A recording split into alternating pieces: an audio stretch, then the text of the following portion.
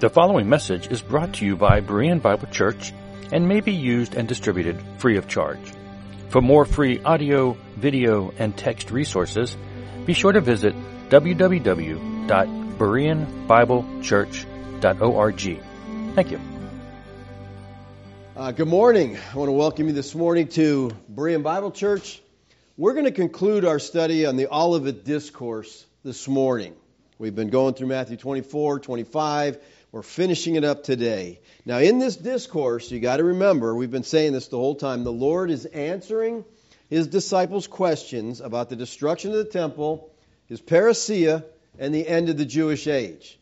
Now, up to this point, we've seen that the Olivet Discourse of Yeshua is one connected and continuous prophecy.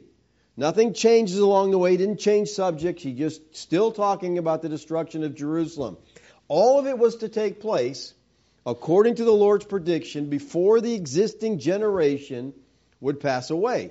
And we keep going back to verse 34 of 24. Truly I say to you, that you are the disciples that ask the question, this generation, the one he's talking to, the one they're living in, will not pass away until all these things take place. And we've gone over that. Now, in our text for this morning, we're going to encounter a passage which, in the opinion of almost all commentators, cannot be understood as referring to Jerusalem or Israel, but to the whole human race and the consummation of all things. That's how most people see this last section. He says, when the Son of Man comes in His glory, and all the angels with Him, then He will sit on His glorious throne. Before Him will be gathered all the nations. And He will separate people from one another, as a shepherd separates the sheep from the goats. Now, when you read this passage, it seems to take a wider range than Jerusalem and Israel.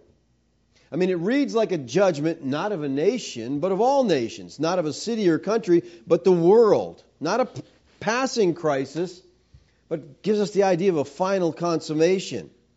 But again, let me remind you, this is not a new section. Introducing a new subject, it's not doing that, all right? It's an integral part of the prophecy against Israel. He is still answering the disciples' questions, all right? And they didn't ask about the end of the world, all right? The text deals with the judgment of Israel and the end of the Jewish age. Now, strictly speaking, this passage is not a parable, but it does contain some parabolic elements, excuse me. He says, when the Son of Man comes in His glory. This text is connected with what goes before. This is apparent by, I think, the language used here. If we compare this text, let's say go back to Matthew 24, 30 and 31, we'll see that he's talking about the same thing. Let's go back to Matthew 24, 30, 31. Then will appear in heaven the sign of the Son of Man. Then will all the tribes of the earth mourn. They will see the Son of Man coming on the clouds of heaven with power and great glory. He will send out His angels with a loud trumpet and call them, and they will gather His elect from the four winds, from one end of heaven to the other. All right. Now look. In both texts, we see the Son of Man coming in glory. In both, we see He comes with His angels, and He comes for the purpose of judgment. Now, the text in Matthew 24, 30, and 31 has a very clear time statement with it that we just looked at. This generation will not pass away. So the Lord's coming in glory with His angels for the purpose of judgment was to come in the lifetime of those to whom He spoke. Matthew 25, 31 through 46 is speaking of the destruction of Jerusalem in AD 70, the end of the Jewish age. It's not a new topic. It's simply an elaboration of Jerusalem's judgment. Now, it deserves particular notice that the description of the coming of the Son of Man in glory, given in our text, corresponds in all points with Matthew 16, 27 and 28, of which it is expressly stated that it would be witnessed by some of them then present when the prediction was made. He says, for the Son of Man is going to come with His angels in the glory of His Father. Then He will repay each person according to what he has done. Truly I say to you, There are some standing here who will not taste death till they see the Son of Man coming in his kingdom. Now, if we compare the two texts, we'll see several things. First of all, that in both passages, the subject referred to is the same. The Son of Man is going to come when the Son of Man comes. All right, it's talking about the coming of the Son of Man. It's talking about the parousia that they asked him about back in the beginning verses. All right, secondly, in both passages, he's described as coming in glory. C, in both, he's attended by his holy angels. D, in both, he comes as king. In the Son of Man, coming in his kingdom. And then in 25, he says he will set on his glorious throne. And then in verse 34, he says, then the king. So he is coming as a king. In both, he comes to judgment. He's going to repay each, and he's going to separate people one from another. And then F, in both, the judgment is represented as, in some sense, universal. He's going to repay each person. Before him will be gathered all the nations, and he will separate people one from another. And then G, in Matthew 16:28, it is expressly stated that this coming in glory was to take place in the lifetime of some of them present. We see that in 26, some standing here will not taste death.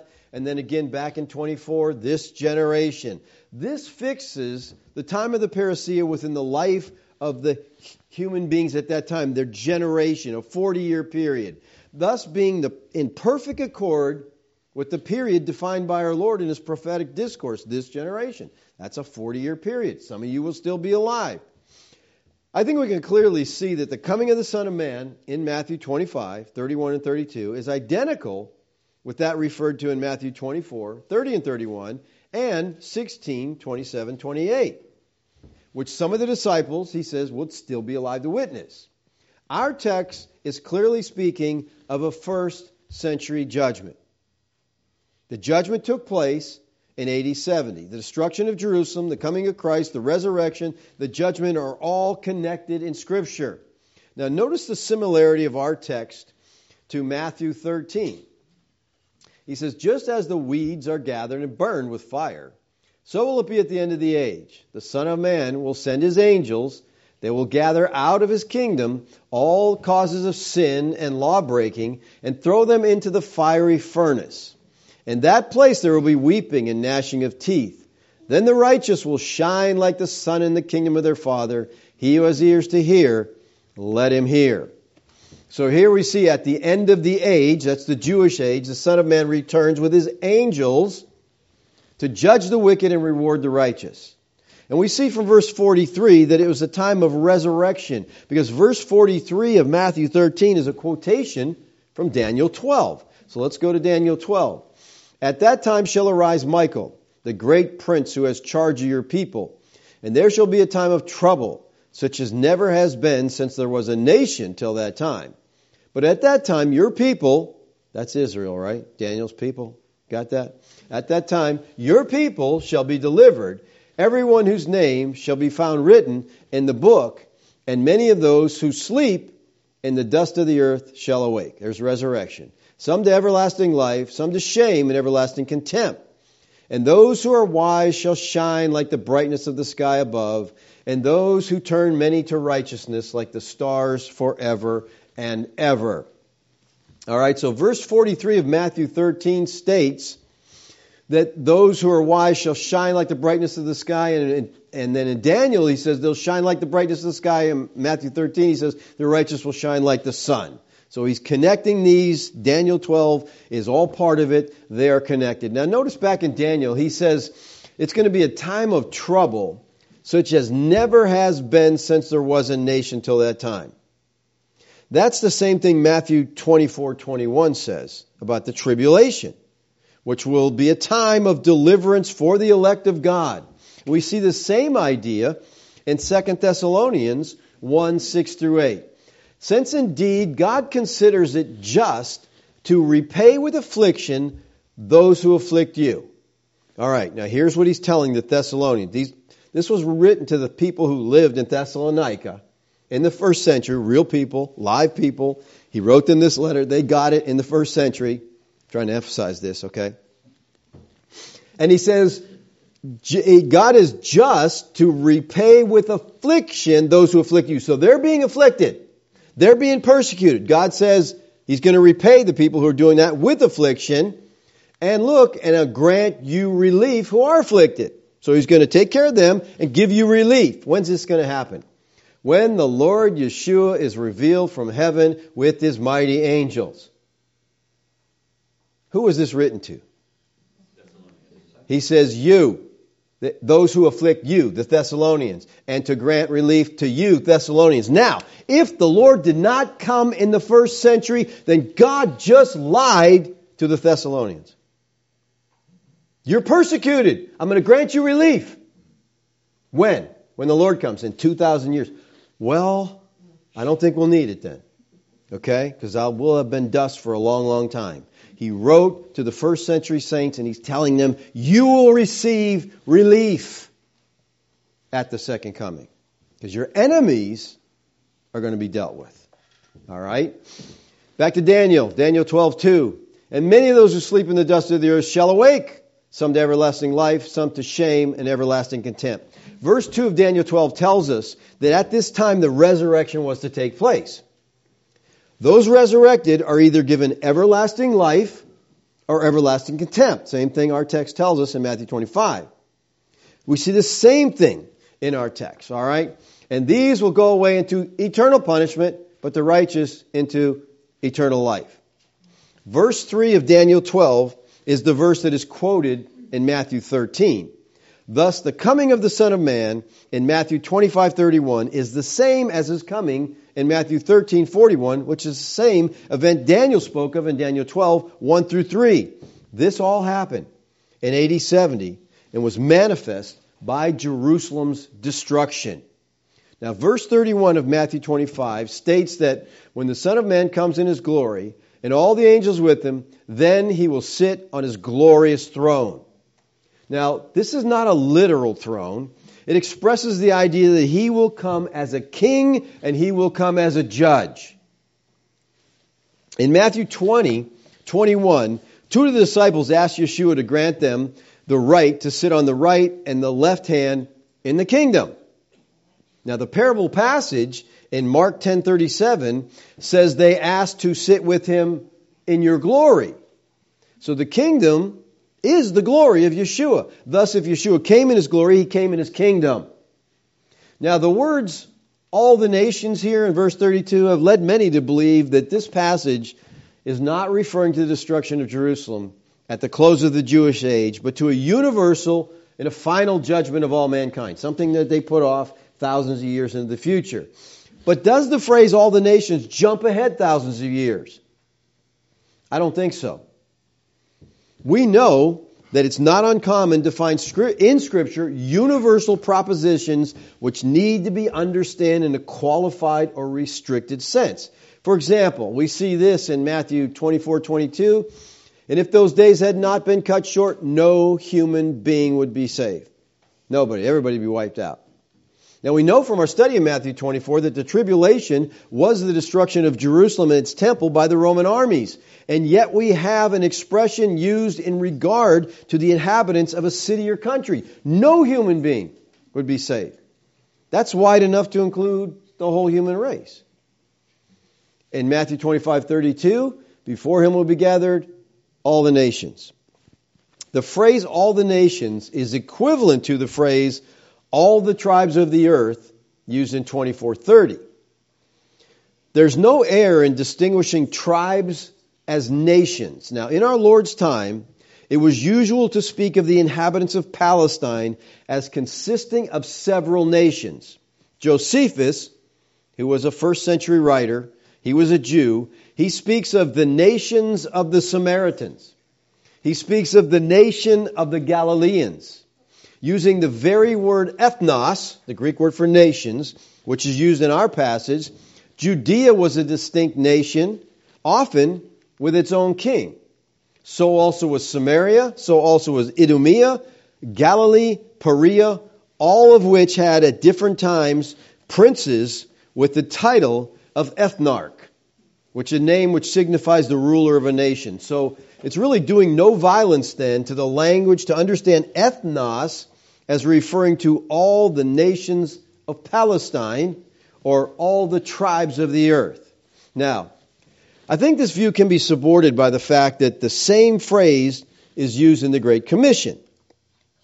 Go therefore and make disciples of all nations, all ethnos, baptizing them in the name of the Father and of the Son and of the Holy Spirit.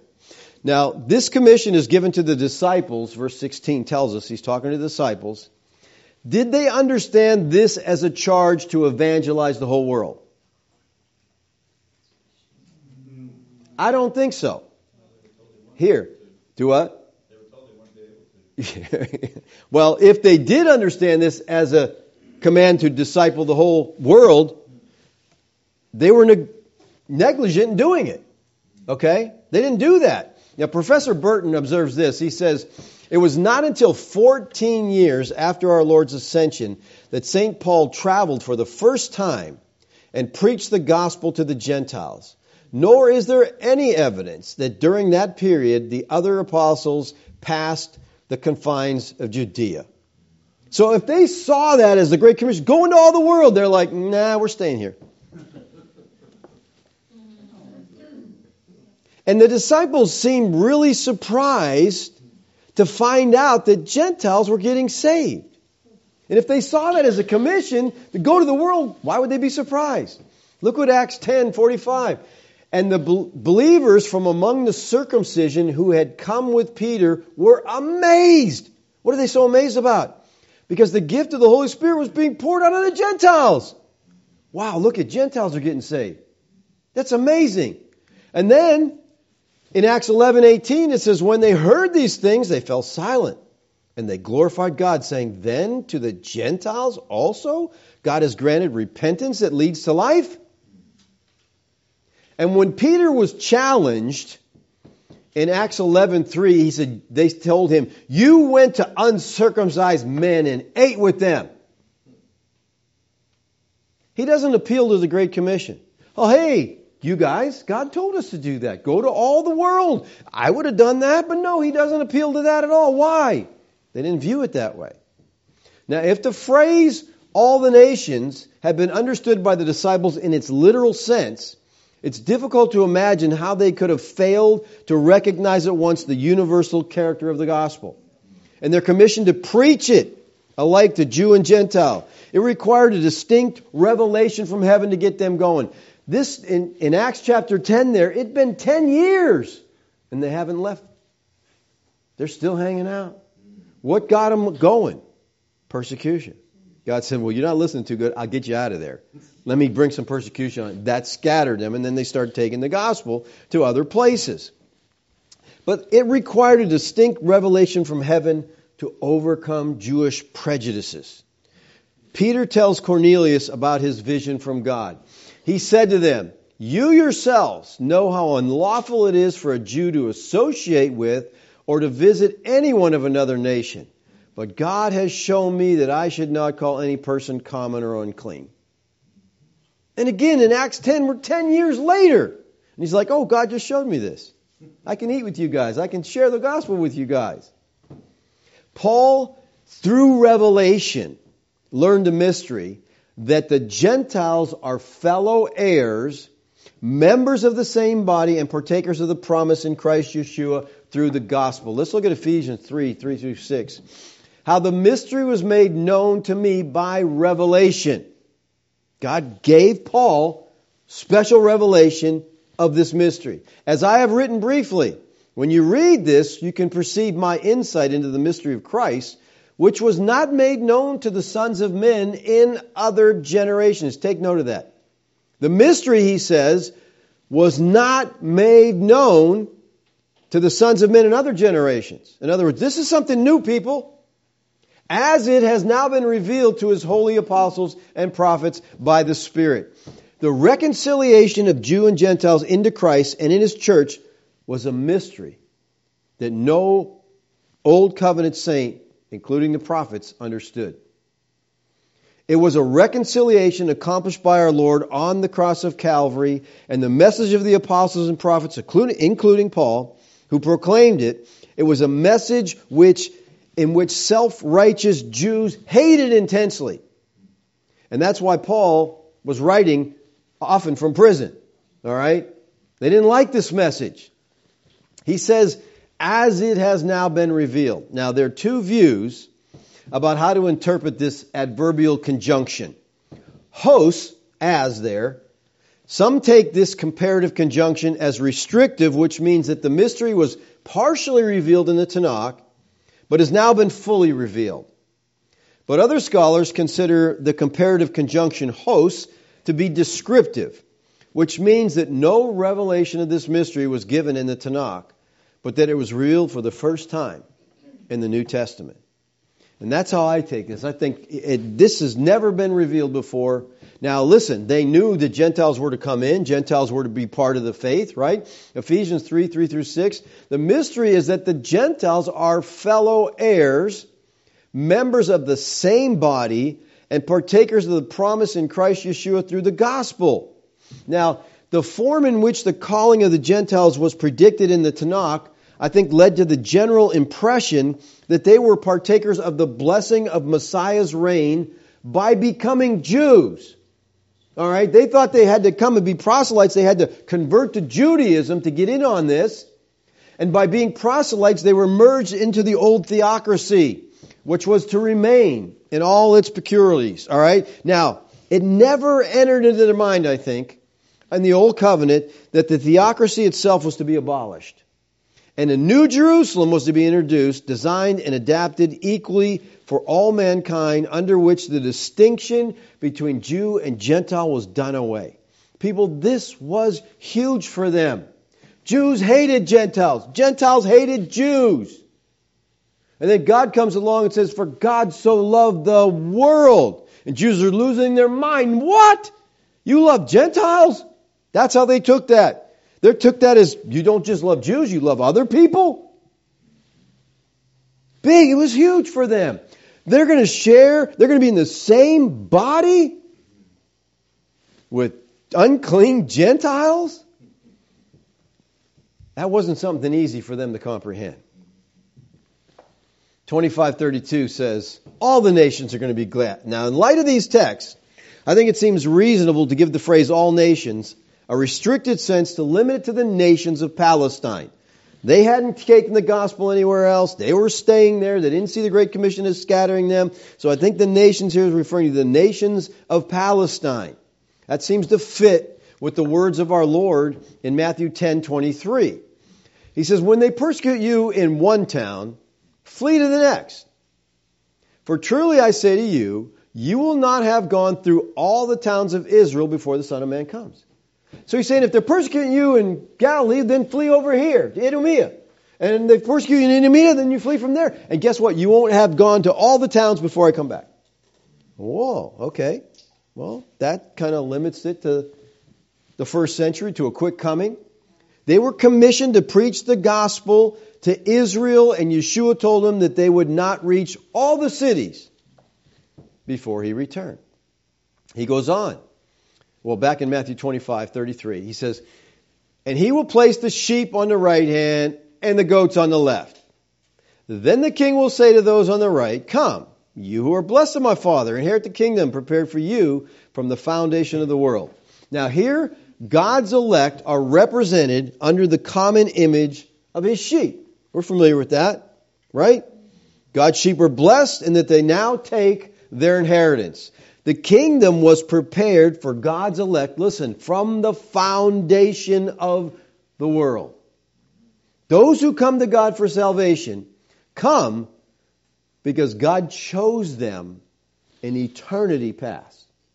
All right? Now, I know this is very different from our day and age because today you come because you just decided it might be a good deal. But God chose you from eternity past. Look at Ephesians 1:4. Even as he chose us. I thought I chose him. No, he chose us. In him, watch, before the foundation of the world. That's a long time ago, right? How did God know I was going to be here?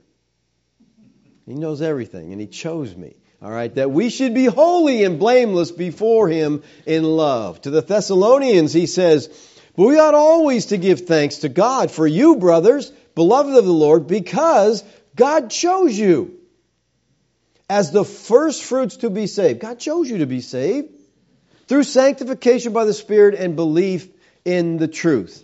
The judge tells them that the kingdom was prepared for them. It was designed for them.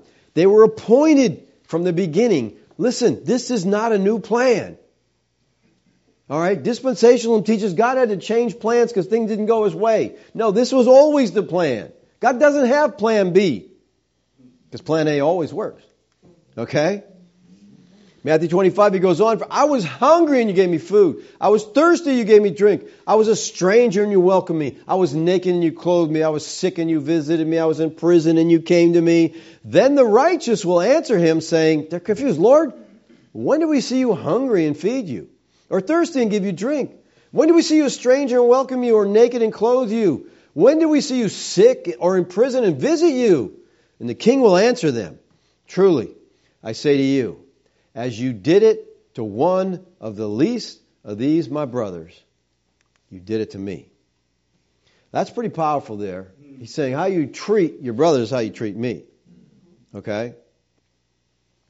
We see here that the destiny of the righteous and the wicked is determined by their treatment of those Christ calls my brothers. There's nothing said here about faith. The judgment is based on acts of love toward the distressed brothers of Christ.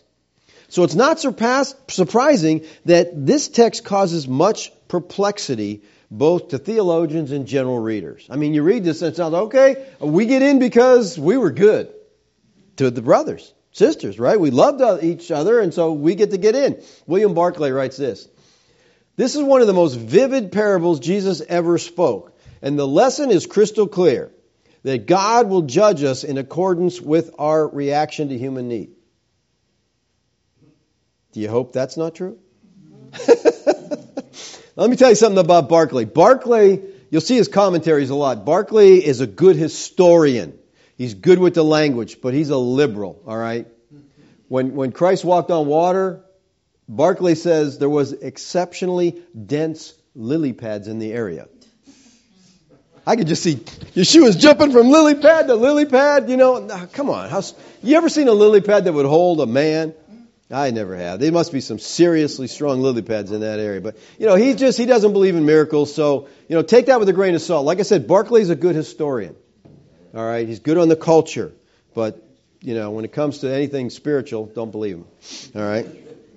All right. Now, so. Excuse me. Can I interrupt just for a second? Yep. He didn't say God would save us according to our human need, though. I think there may be a distinction there. Is that right? Well, I guess that's in the eyes of the beholder, you know. God will judge us in accordance with the reaction. But he's talking about salvation, all right, in the context here. So yes, if he's taking that, not in that context, not talking about salvation, then that definitely would put us in a different place. But is this the doctrine of Paul, that we're going to be judged by God according to how we treat our fellow man? Is this the ground of justification before God set forth in the New Testament? Are we to conclude that everlasting destiny of the whole human race from Adam to the last man will finally turn on love and sympathy towards the persecuted and suffering brothers in Christ?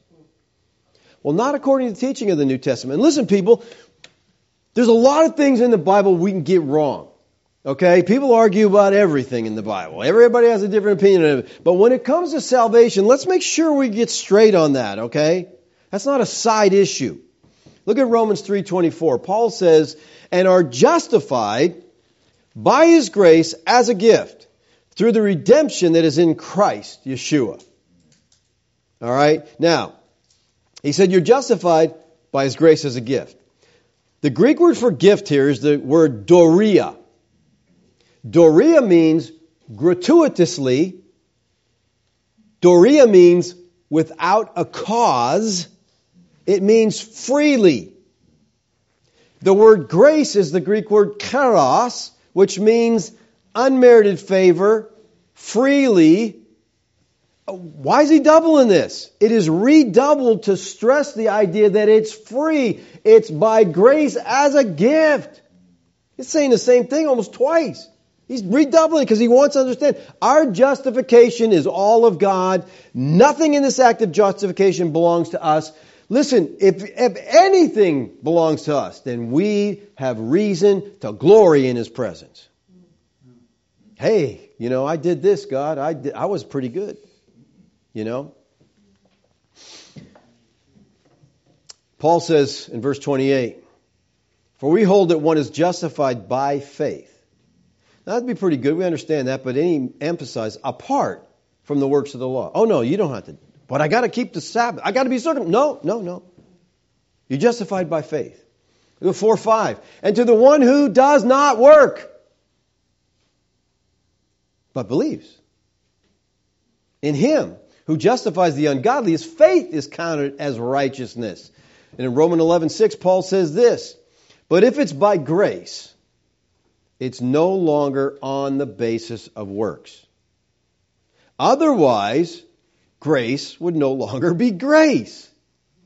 Okay? You understand that, right? When you get your paycheck at the end of the week and your boss says, this is grace, what did he just say to you? You are a lousy worker. You haven't done jack this week. This is a grace gift to you because your paycheck shouldn't be grace. I earned it.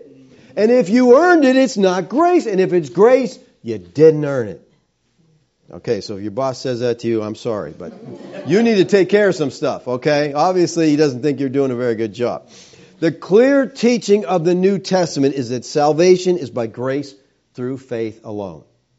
Yet this text in Matthew 25 seems to be saying that judgment is based on works.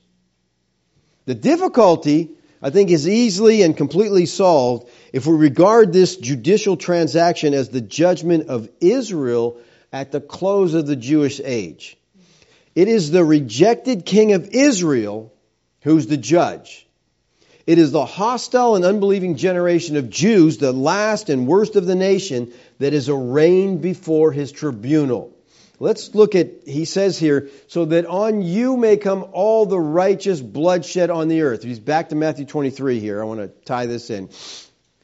All the righteous bloodshed on the earth, from the blood of righteous Abel to the blood of Zechariah, son of Berechiah, whom you murdered between the sanctuary and the altar. Truly I say to you, all these things will come upon this generation, the one he's talking to. O Jerusalem, Jerusalem, the city that kills the prophets and stones those who are sent to it. How often I would have gathered your children together as a hen gathers her brood under her wings, and you were not willing. See, your house has left you desolate. For I tell you, you will not see me again until you say, blessed is he who comes in the name of the Lord. As those first century Jews responded to Christ's disciples, or his brothers as he calls them in the text, as they aligned themselves with their distress and afflictions, they were aligning themselves with the Messiah whom they preached. The acceptance or rejection of the disciples was based upon their acceptance or rejection of the Messiah of Israel. Saul persecuted Christians because he didn't believe that Yeshua was the Messiah. So they were treating their brothers right because they believed in Messiah and they believed they were his brothers. The people who were persecuting them were doing it because they didn't believe in Messiah. So in attacking them, they were in fact attacking Christ. Acts 9:5, and he said, who are you, Lord? This is Saul crying out, to the Lord. And he said, I'm Yeshua whom you're persecuting. And Saul scratched his head and said, I don't even know you. How can I persecute you? Who was he persecuting? The church. Christ is one with his church. So we persecute him, they persecute the church. The people designated as the brothers of mine in our text, who are taken as the representative of Christ himself, are evidently the disciples of the Lord, in whom he hungered and thirsted and was naked and sick and in prison. All this is in perfect harmony with the words of Christ to his disciples when he sent them out to preach back in Matthew 10. Let's go back there. These 12 Yeshua sent out instructing them, go nowhere among the Gentiles and enter to no town of the Samaritans, but go rather to the lost sheep of the house of Israel and proclaim as you go, saying the kingdom of heaven is at hand. So they were called to preach the gospel of the kingdom to Israel. They didn't worry about the rest of the nations. They didn't worry about going out. Those of Israel who didn't receive their words would receive a judgment worse than that of Sodom and Gomorrah. And if anyone will not receive you or listen to your words, shake off the dust from your feet, and when you leave that house or town, truly I say to you, it will be more bearable on the day of judgment for the land of Sodom and Gomorrah than for that town. Now they would literally, if they were coming into Israel from another nation, they would stop and get all the Gentile dirt off their feet. Okay? They didn't want any of that brought into Israel. All right? So Yeshua warns them that Israel hated him, so they will hate them. He says, it is enough for the disciple to be like his teacher, and the servant like his master. If they have called the master of the house Beelzebub, how much more will they malign those of his household? So Yeshua told them that their reception or rejection would be his reception or his rejection. And you got to keep that in mind as you go to our text. He already taught them this. When they were treating the disciples bad, it's because they've rejected the Messiah. He goes on, whoever receives you receives me. And whoever receives me receives him who sent me. The one who receives a prophet, because he's a prophet, will receive a prophet's reward. And the one who receives a righteous person, because he is a righteous person, will receive a righteous person's reward. And whoever gives one of these little ones even a cup of cold water, because he is a disciple, truly I say to you, he will by no means lose his reward. Now, because the Jews hated Christ, they mistreated his followers. It's still happening, all right? Those who believed in Christ were kind in their treatment of his disciples because they viewed him as one with them. This judgment is based upon faith or rejection of Yeshua as Messiah. All right? Look at 25:41. Then will he say to those on the left, depart from me, you cursed, in the eternal fire prepared for the devil and his angels. I was hungry, gave me no food. I was thirsty, you gave me no drink. I was a stranger, you did not welcome me. Naked, and you did not clothe me. Sick and in prison, you did not visit me. Then they will answer, saying, Lord, when did we see you hungry or thirsty or stranger or naked or sick or in prison, and did not minister to you? And he will answer them, saying, truly I say to you, as you did not do it to one of the least of these, my brothers, you did not do it to me. And these will go away into eternal punishment, but the righteous into life eternal. Now, who is Yeshua addressing in this part of the text? They will say to those on his left. Who's on the left? Okay. The goats. The goats are on the left. You got that? The left? That's kind of interesting. The goats are on the left. I knew that. Okay. Throughout Yeshua's ministry, he talked about himself as the good shepherd. And the people who followed him were his sheep. And sheep are known to be defenseless. They're relying upon a shepherd to care for them, for protection, for direction. But unlike sheep, goats are known for being headstrong, self-reliant, independent. According to the text, who are the goats? I know they're on the left, so the goats are on the left, but who are they? He says, and these will go into eternal punishment. What's that tell us about the goats? They're unbelievers. They're unbelievers, right? They are those who go into eternal punishment. So the ones on the left are the goats, and the goats are unbelievers. All right. You know what that tells me right off? It tells me that universalism is wrong. There's many today out teaching this doctrine of universalism. God loves everybody. Everybody will be saved. No, but they don't know. Everybody's going to be saved. But it's wrong because if you're a goat, you go into eternal punishment. You know what the main presupposition of universalism is? God loves everybody. Does the Bible teach that God loves everybody? No, it does not teach that. Let me just give you one verse. As it is written, Jacob I loved, but Esau I hated. Is Esau the only person that ever lived that God hated? Did God love Esau? No. Well, was Esau part of the world? How's this work out? Listen, people. Here's what we have to understand. One of the most popular beliefs of our day is that God loves everybody. But the idea that God loves everybody is a modern believe. The writings of the church fathers, the reformers, the Puritans, they'll be searched in vain for any such concept. The fact is the love of God is a truth for the saints only. Okay? Listen, not once in the four Gospels do we read Yeshua telling sinners that God loves them. He didn't have a tract to hand out. Smile, God loves you and has a wonderful plan for your life. No, he never says that. And someone's going to say, oh yeah, John 3:16, it says God loves the world. That's right, and the world has nothing to do with everybody. It's Jew and Gentile. He loves his elect, both of Jews and of Gentiles. You know, in the book of Acts, come to the book of Acts, and there we have recorded the evangelistic labors and the messages of the apostles as they go out to evangelize the world. You know what's really strange? God's love is never referred to once in the book of Acts. Never. Love's not used in the book of Acts at all. Doesn't that sound strange? The whole book's about the evangelistic efforts of the church. If God loves everybody, shouldn't that be their message? That seems odd. But you know, when you come to the epistles, which are addressed to the saints, then you have a full presentation of this truth about God's love. In Romans 5:8 it says, God demonstrated His love toward us. Who's the us? Believers. And that while we were yet sinners, Christ died for us. People like to take that verse as a universal. No, He loved us. Go back in the context and find out who the us is. It's the believers at Rome. Those who trust in Christ are blessed, and they enter the kingdom.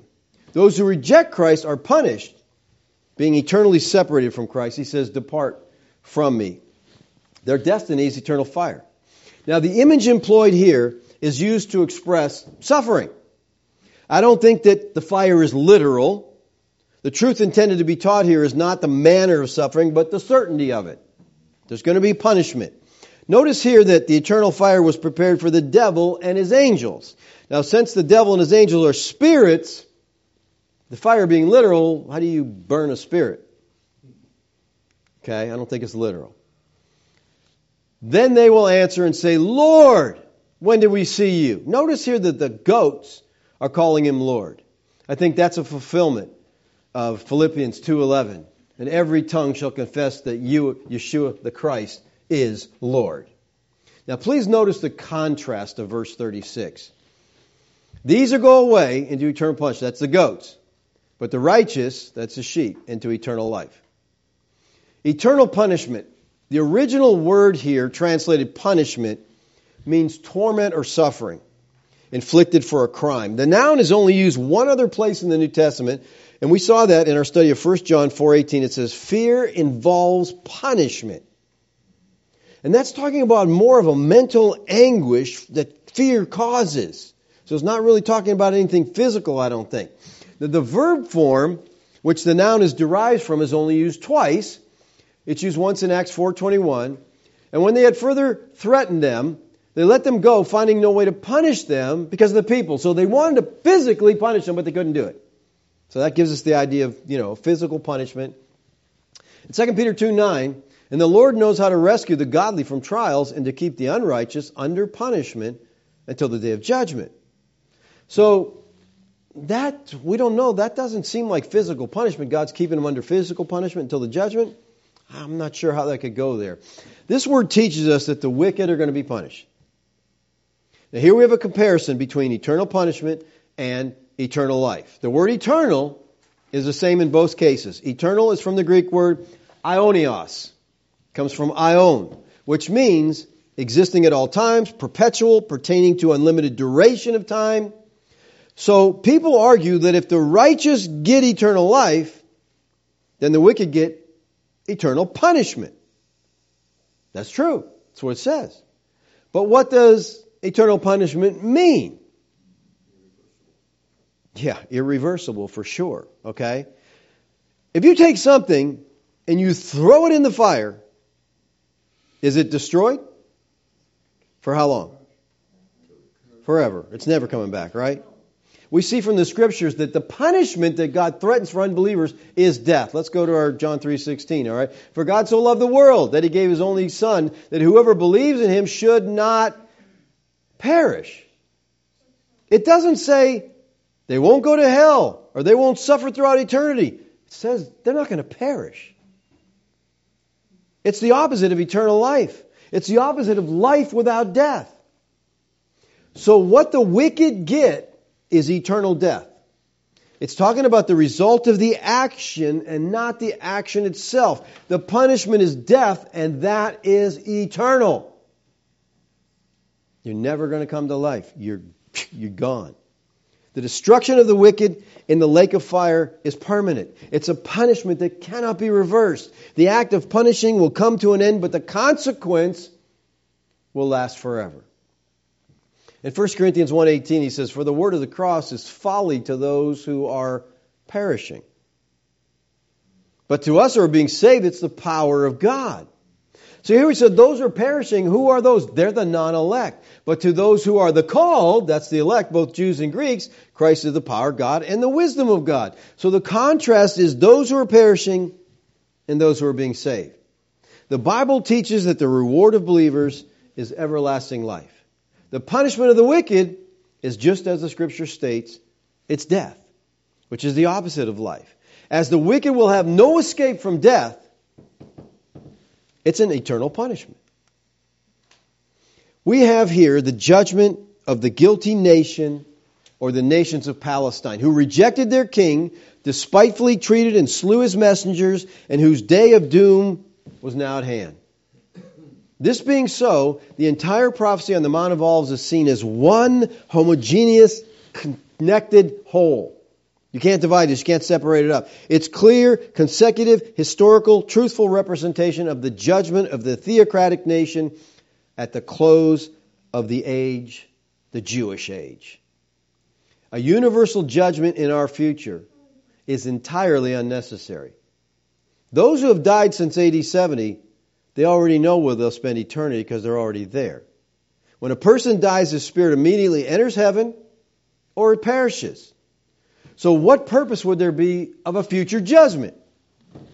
Look at John 3:36. Whoever believes in the Son has eternal life. Present tense. Whoever does not believe in the Son shall not see life. The wrath of God abides on him. It's already abiding on him. He won't see it.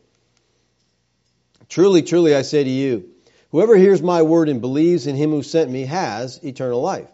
He does not come into judgment. He's passed from death to life. That's already happened, people. Those who do not believe in Yeshua the Christ will not see life because they are under the wrath of God. Believers have already passed from death to life, and there is no judgment. Now, believers, when I say there's no judgment, and then I say this, people get all confused and stuff. Believers are going to stand before Christ to give an account of what they have done with their life here, to receive rewards. All right, 2 Corinthians 5:10. We must all, believers, appear before the bema of Christ, so that each one may receive what is due for what he has done in the body, whether good or evil. The bema judgment seat was well known for the Corinthians. Believers were to be judged in a review of their works, their performance for Christ. This has nothing to do with trusting Christ. It's how you've lived your life for Christ. There's going to be rewards for that. Now, I don't understand at all about how that works out or what you're going to get. You're going to get 10 cities, he says to some. You're going to get 5 cities. I don't want any cities, okay? Especially if there's politicians in them. Don't want any of that stuff, all right? But the Bible teaches that believers will be rewarded for what they do here. All right? Now, as we come to the close of the Olivet Discourse, I want to read you a rather lengthy quote from J. Stuart Russell, because I think it kind of wraps up this whole study that we've been doing for, I don't know, it's been a long time since we started this thing. But I want to read you this from J. Stuart Russell. Before passing away from this deeply interesting prophecy, it may be proper to avert to the marvelous minute fulfillment which it received as testified by an exceptional witness, the Jewish historian Josephus. It is a fact of singular interest and importance that there should have been preserved to the posterity a full and authentic record of the times and transactions referred to in our Lord's prophecy, and that this record should be from the pen of a Jewish statesman, soldier, priest, and man of letters, not only having access to the best sources of information, but himself an eyewitness of many of the events which he restates. It gives additional weight to this testimony that it does not come from a Christian. All right, Josephus was not a Christian. He was a Jew. But when the Romans attacked, he went over to the Roman side. He was a traitor.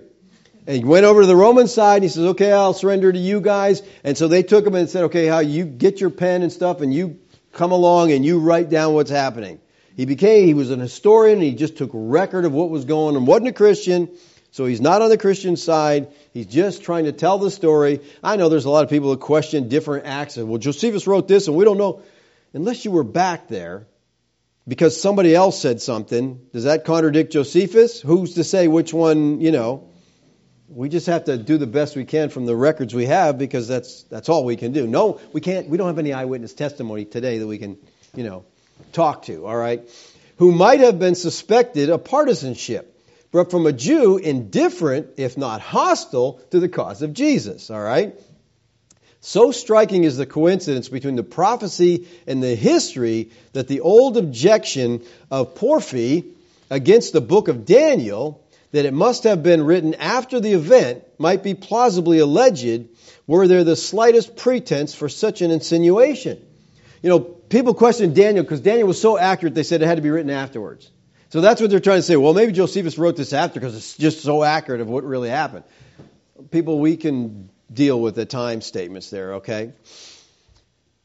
Though the Jewish people were at all times restless and uneasy under the yoke of Rome, all right, that's true, they didn't like being under Rome, there was no urgent symptoms of disaffection at the time when our Lord delivered this prediction of the approaching destruction of the temple, the city, and the nation. In other words, when the Lord gave this prediction, everything was fine there. They weren't at battle with Rome, they were getting along. He says the higher classes were profuse in their profession of loyalty to the imperial government. We have no king but Caesar, was their cry. Isn't that ridiculous that a Jew would say that? It was the policy of Rome to grant the free exercise of their own religion to the subject provinces. There was therefore no apparent reason why the new and splendid temple, the temple was still being finished when Yeshua gave this prophecy. There was construction going on still. Okay? It hadn't been finished yet.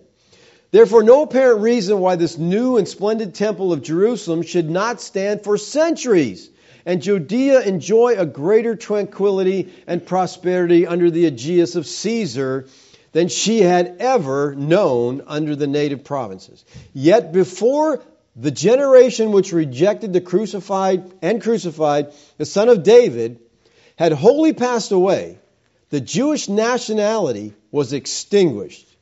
Jerusalem was a desolation. The holy and beautiful house of Mount Zion was razed to the ground, and the unhappy people who knew not the time of their visitation were overwhelmed by the calamities without a parallel in the annals of the world.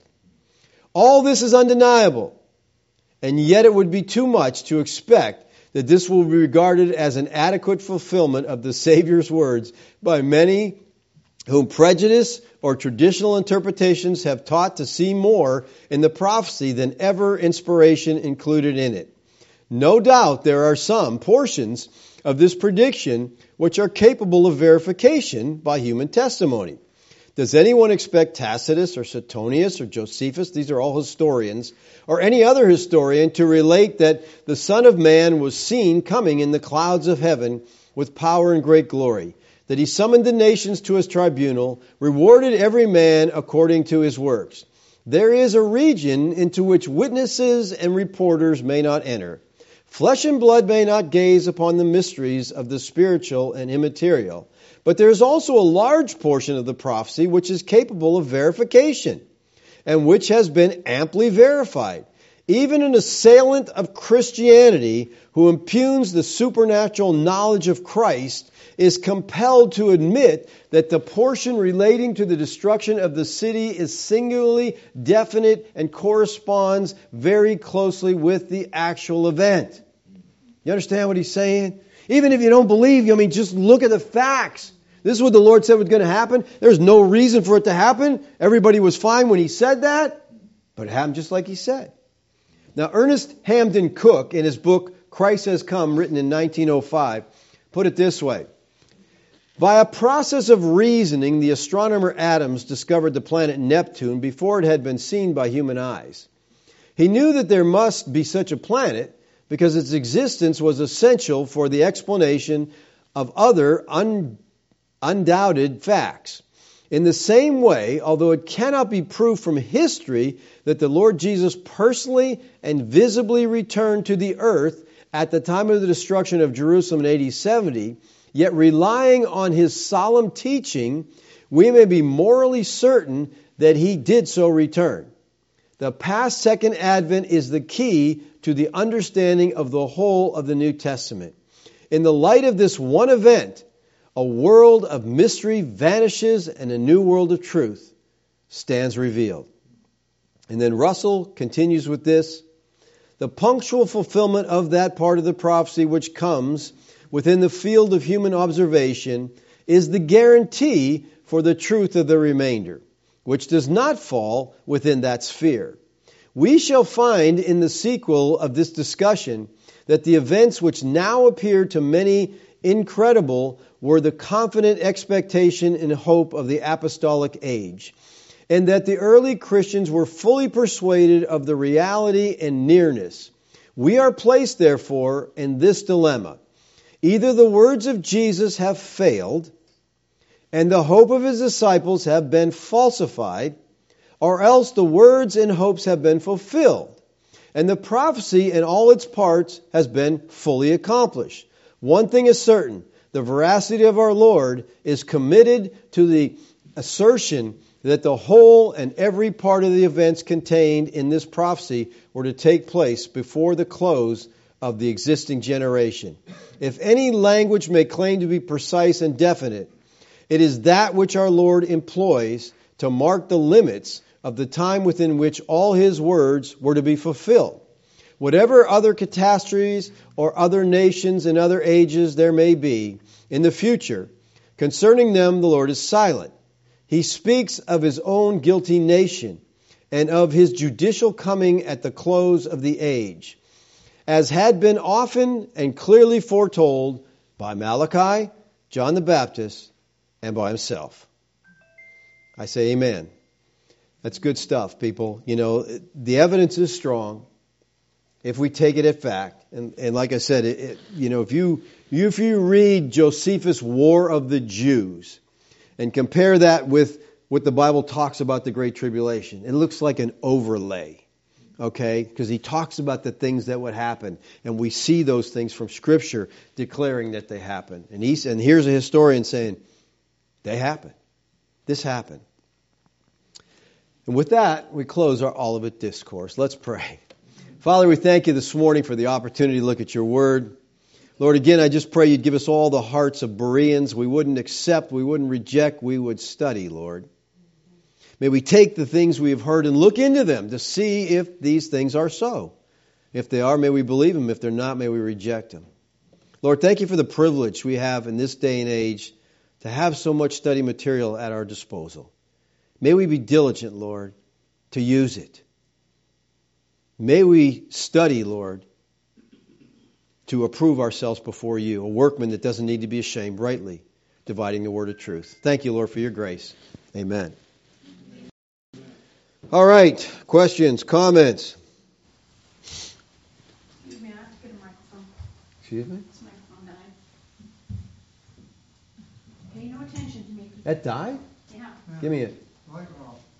This is not the kind you charge. That's Zoe's. That's right. That battery didn't get charged. Okay. Pay no attention to that lady behind the curtain. I forget his name. You're not very fond of him. The historian. Barclay? Barclay, yes. Did you call him a Sadducee? Well, he must be a Sadducee because he didn't believe in the resurrection. I mean, he just has some, Well,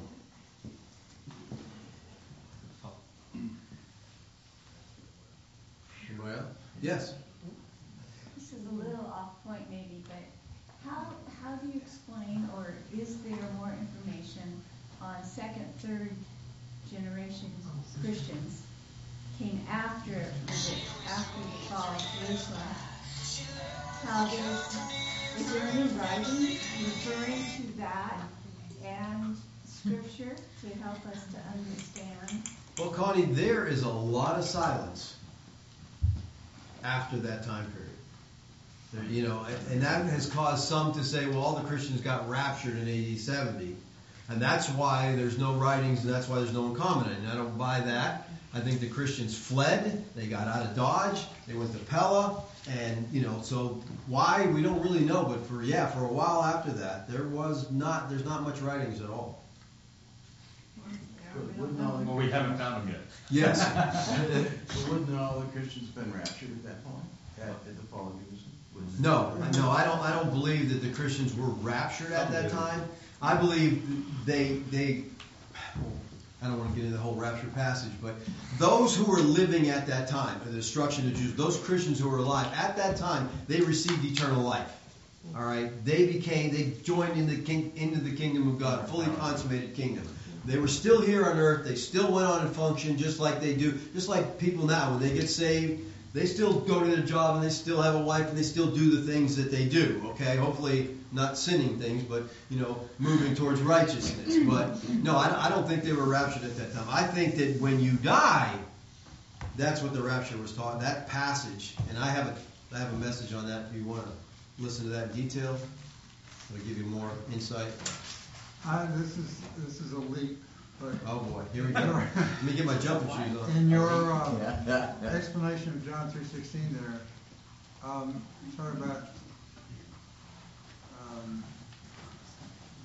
those who believe in him will not perish, but will have eternal life. Is it possible that perish meaning you're not coming back, there's not going to be repeated, and eternal life is going to go on forever? Would people extrapolate reincarnation from that? From perishing? From eternal life? I'm not sure. I'm not sure. Eternal life, you keep coming back. You stopped him, Gary. Yeah, no, I mean, I don't know that'd be eternal. There's nothing in the Bible about, reincarnation, okay? You work your way through karma and you come back as a rat and then you messed up and you come back as something else, a goat, and then you work your way through it. No, Christians have eternal life now, so when we die physically, our spirit is alive eternally and we're with Christ, all right? Because we received eternal life. And that's my whole thing with unbelievers. Unbelievers don't have eternal life, right? So what happens when they die if you don't have eternal life? You got death. You're gone. Okay? You perish. All right? Believers have eternal life. Immortality comes. We put on immortality. It's not something you're born with.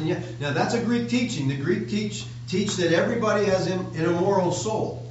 The Bible doesn't teach that. All right? We receive 1 Corinthians 15 immortality at the second coming. All right? I have one other question. Okay. All right. And I'll take up all your time, David. But I want to ask you about this word nations, okay, in verse 32. Okay. Okay, we talked about. Yeah. And it is plural. Right. Right. And maybe you can help me understand it, because the word ethnos, right? Right. Yes. Is that a plural word, or is that a... Well, it can be plural, it can be singular. Okay, it can be either way. Right. So it could be interpreted the other way as well. It could mean, if you didn't want to take a certain view, that you could have it as a gathering of all the nations, all the people. Well, all is the key word there. Yeah. What is all? Well, I think, what I was thinking of was Romans chapter 4, when it talks about Abraham's faith, and it was credited with, Abraham goes back to it, and he was going to be by all the Gentiles, Gentiles. He's the father of the Gentiles as well, right? Because of faith, of this principle. Right. It was faith. The nations there is again the word nations. Ethnos, right? Which did include the world, not just the tribes of Israel. Yeah, well, let me say this. I'm not saying that God hasn't called the world back to himself. Okay, he did bring the Gentile nations back in. That started at Pentecost. At Pentecost, there was people from all nations were there, and the gospel's preached, and they went back and took that back to their hometown, to their nations, and God did bring the nations back in. But I'm saying that in Matthew 25, he is focusing on Israel. That whole context, from beginning to end, 24 and 25, is focusing on Israel. Okay, so that's what I'm saying. Nations there involves them. I'm not saying God didn't bring the nations back in, because he did. At that time, there was a universal judgment. It was not, and we talked about this earlier in Matthew 24, verse 29, when the stars fall from heaven. That dealt with the judgment of the heavens and the gods right along with Jerusalem's judgment. Right, but I'm just thinking, if it was interpreted that way, then it should have been said nation, not nations. Because nation would have included. Well, there were plural, though, nations within Israel. That's the whole thing. They were counted as a lot of different nations there. Oh, you mean throughout the world? No, throughout Jerusalem. The Roman Empire was a lot of different nations. It would have been nation, not nations. Because nation would have included all the tribes of Israel, just as all the states in our country are as one nation. But nations means the world. If I say, there was a throughout all the nations, that means... You can say all the nations of Africa. Well, we go back to the Great Commission, all right? They were to go to the nations. What did that mean? Everybody? No. He was talking about a local area. They were to go to the lost sheep of the house of Israel. He told them that. So then there was nations within that group of Israel. Well, I don't That's know. why I said Idumea, Galilee, those were considered nations. I don't know. That could be, but before the resurrection, before his glorification, they were talking about proclaiming the gospel in Israel. Yes. Not it went out to the nations, and the nations were gathered in. We've talked about that. But like I said, I'm just trying to stick to Matthew 25. The context there is Jerusalem. So that's why I don't think that goes beyond that. Everything else has been that.